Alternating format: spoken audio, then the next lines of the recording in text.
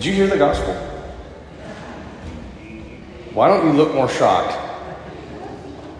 It is one of the most terrifying passages in the New Testament. Literally. If you listen to what he says in this gospel, it should rock your life. It shook me so hard when I was younger and I was kind of having my conversion. I was sort of living like a half-hearted, mediocre Catholic sort of life.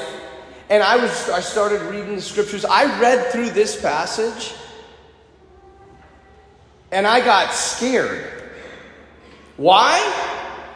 Well, mainly because the people that Jesus kicks out look like they're living the faith. It might be a shallow sort of attempt at the faith, but listen to what they say. They said, Lord, let us in. We ate and drank with you. You taught us. You know what that sounds like to me? Lord, we went to Sunday Mass. We ate and drank with you. You taught us. And he doesn't just say, okay, but yeah, get out of here. He says, depart from me, you evildoers. I don't know you.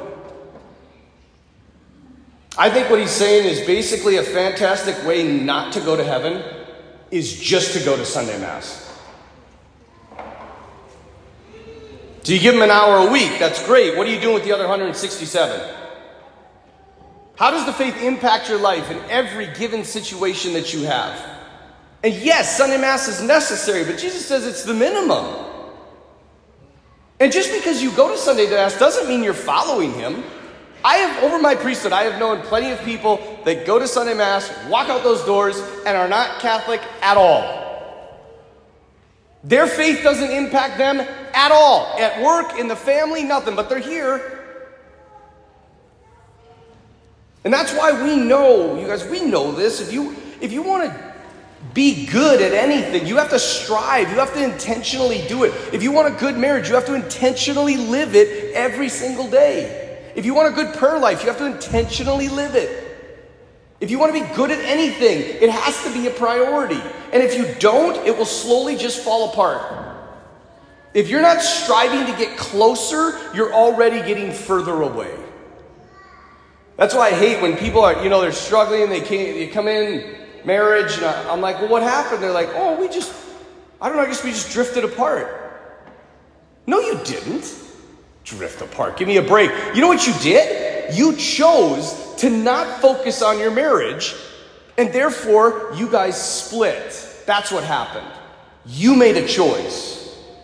This is why Jesus doesn't give a number or a percentage of how many people are saved. When the man asks him how many are saved, he just says one word: strive.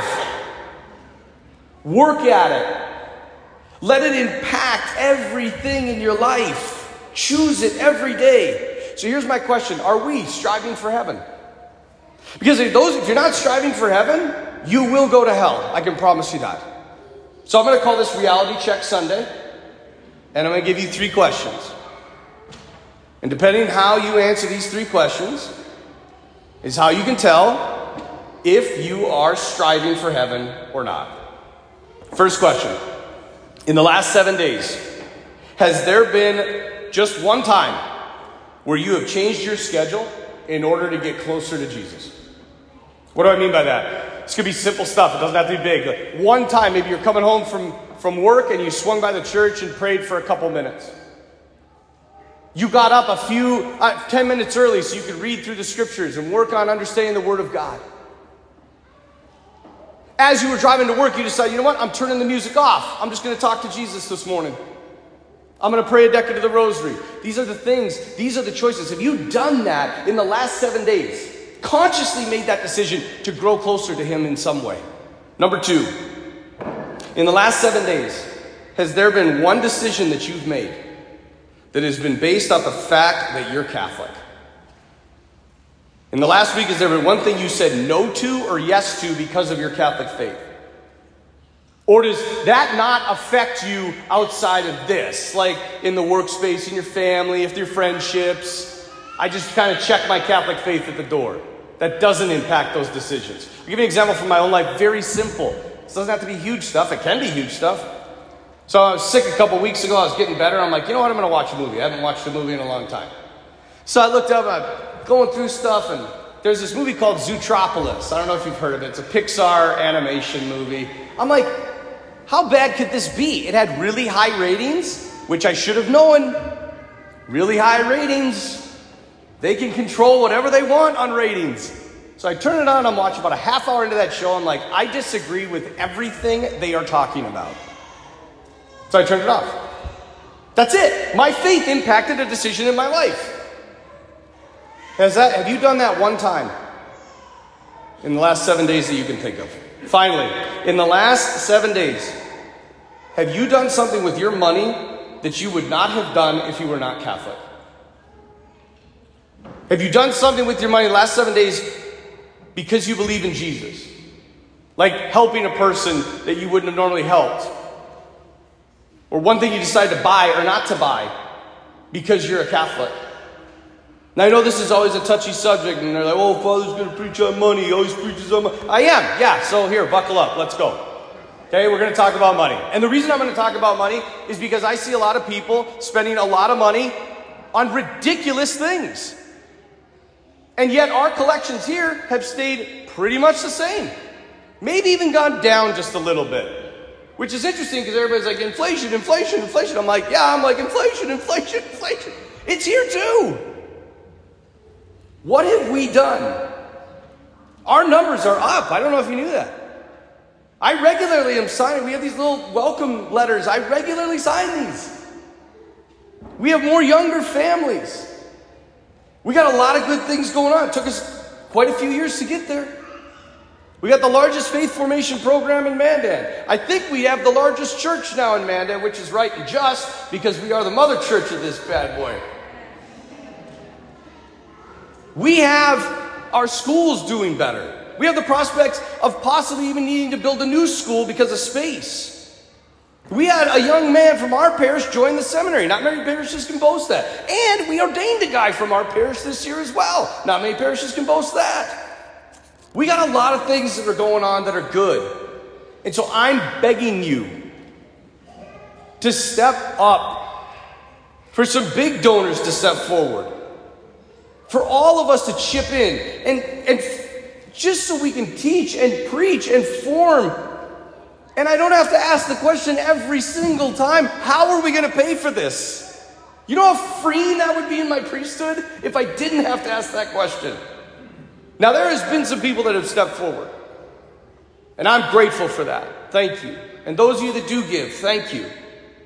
We even had one guy leave us a part of his estate that will be endowed and will go on and give money to the parish for as long as we're around. But even that, you know how many funerals we did here last year?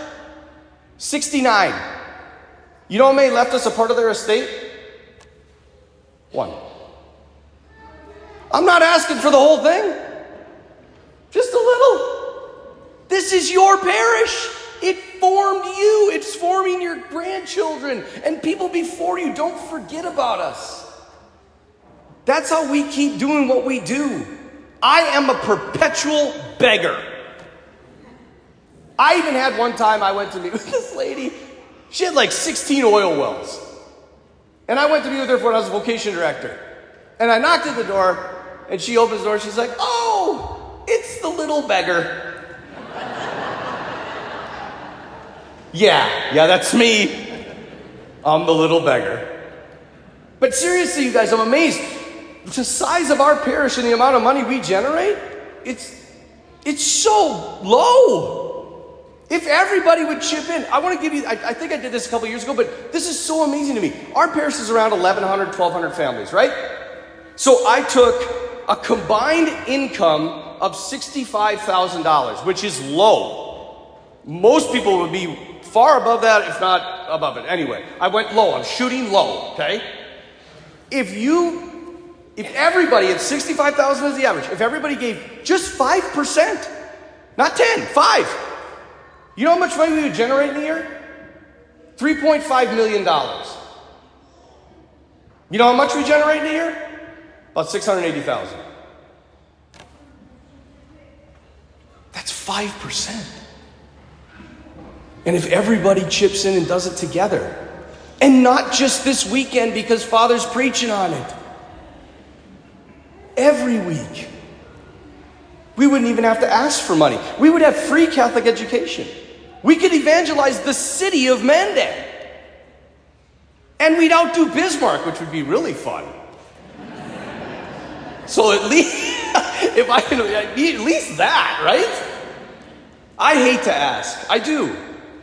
But it's a constant need. A facility this large, I don't know if you know this, we own a city block. And they just redid it. Our specials went up $130,000. So there's an expense too. And if the prospect, as I said, if the prospect numbers of our high school adolescent program keep going, we're going to have to build a new building. And I don't want you to give because you feel guilty. I want you to give because you want to make a difference. Because it's part of who you are as a Christian. Because you really believe that evangelization, education, prayer, faith are more important than Netflix, big homes, huge vacations, and the stock market. That's what I want. The more of the world's garbage we have, the more messed up we get anyway. I talk to people all the time. They get more and more and more, and they're like, you know what? I kind of just miss being small. When things were simple. I want you to give because you're a Christian who's constantly trying to help others grow and flourish. Same reason I want you to pray and make decisions to change your schedule and have the faith impact every aspect of your life. The more you do this intentionally, you are striving to enter into heaven. And I promise the more meaning you'll have in your life.